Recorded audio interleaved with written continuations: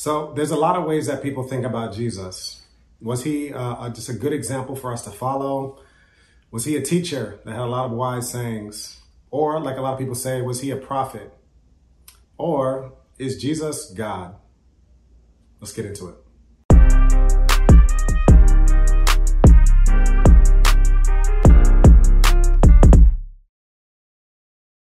What's up, y'all? My name is Jordan, and welcome to Stoop Theology, where we bring complex divine truths down to the stoop.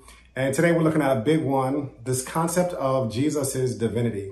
Like, how should you approach Jesus? How should you look at Jesus? Like, is Jesus one that we can worship?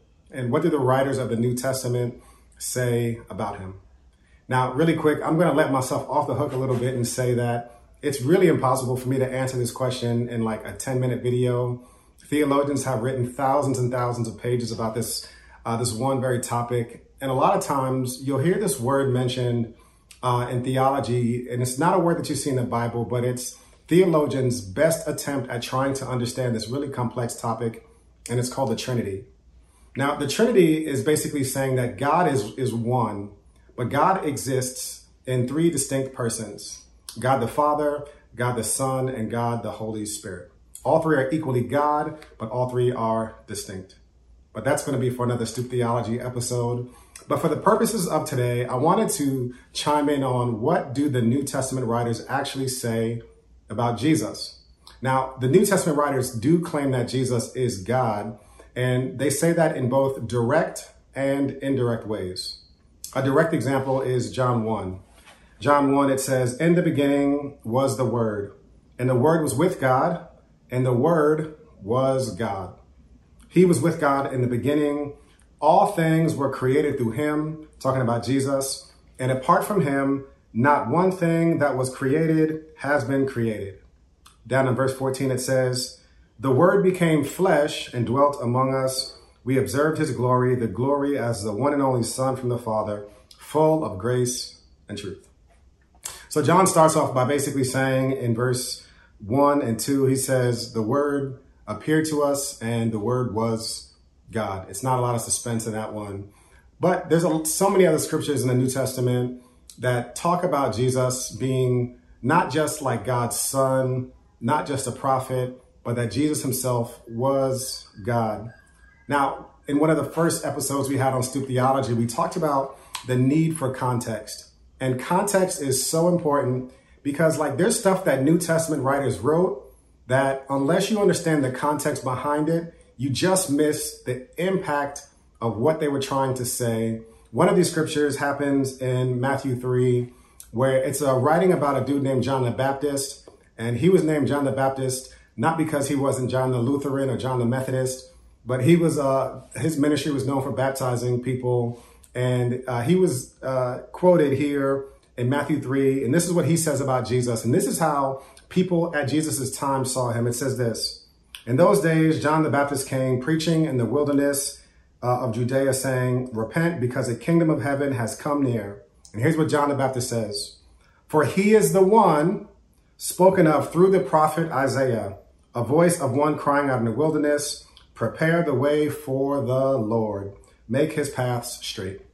So John quotes Isaiah 40:3, which says, "A voice of one crying out, 'Prepare the way of the Lord, Yahweh, in the wilderness. Make a straight highway for our God in the desert.'"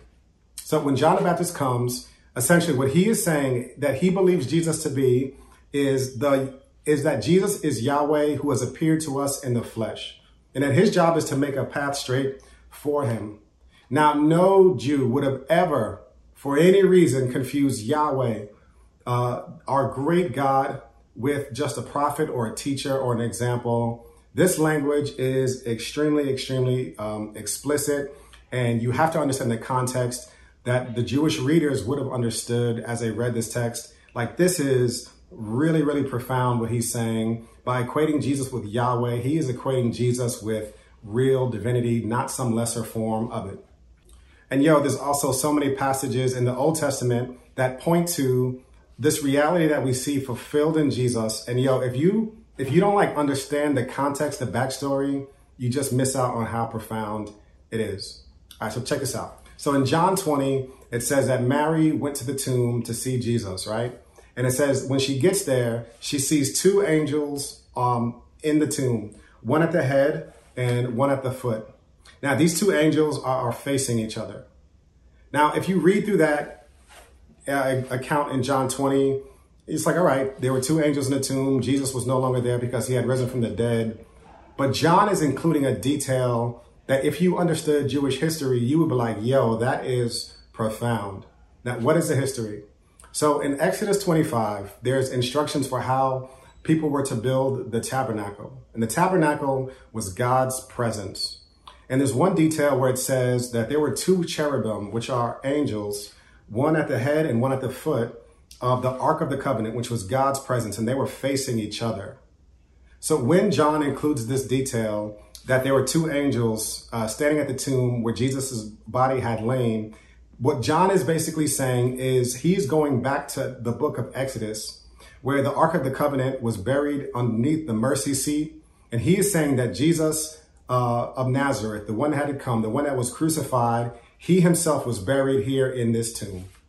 Like when you see the scripture from that lens, that Old Testament writers, that Jesus is fulfilling all that the Old Testament writers are saying, there's so many different ways in which indirectly it is claimed that Jesus is not just a teacher, example, or prophet, but that Jesus is God in the flesh.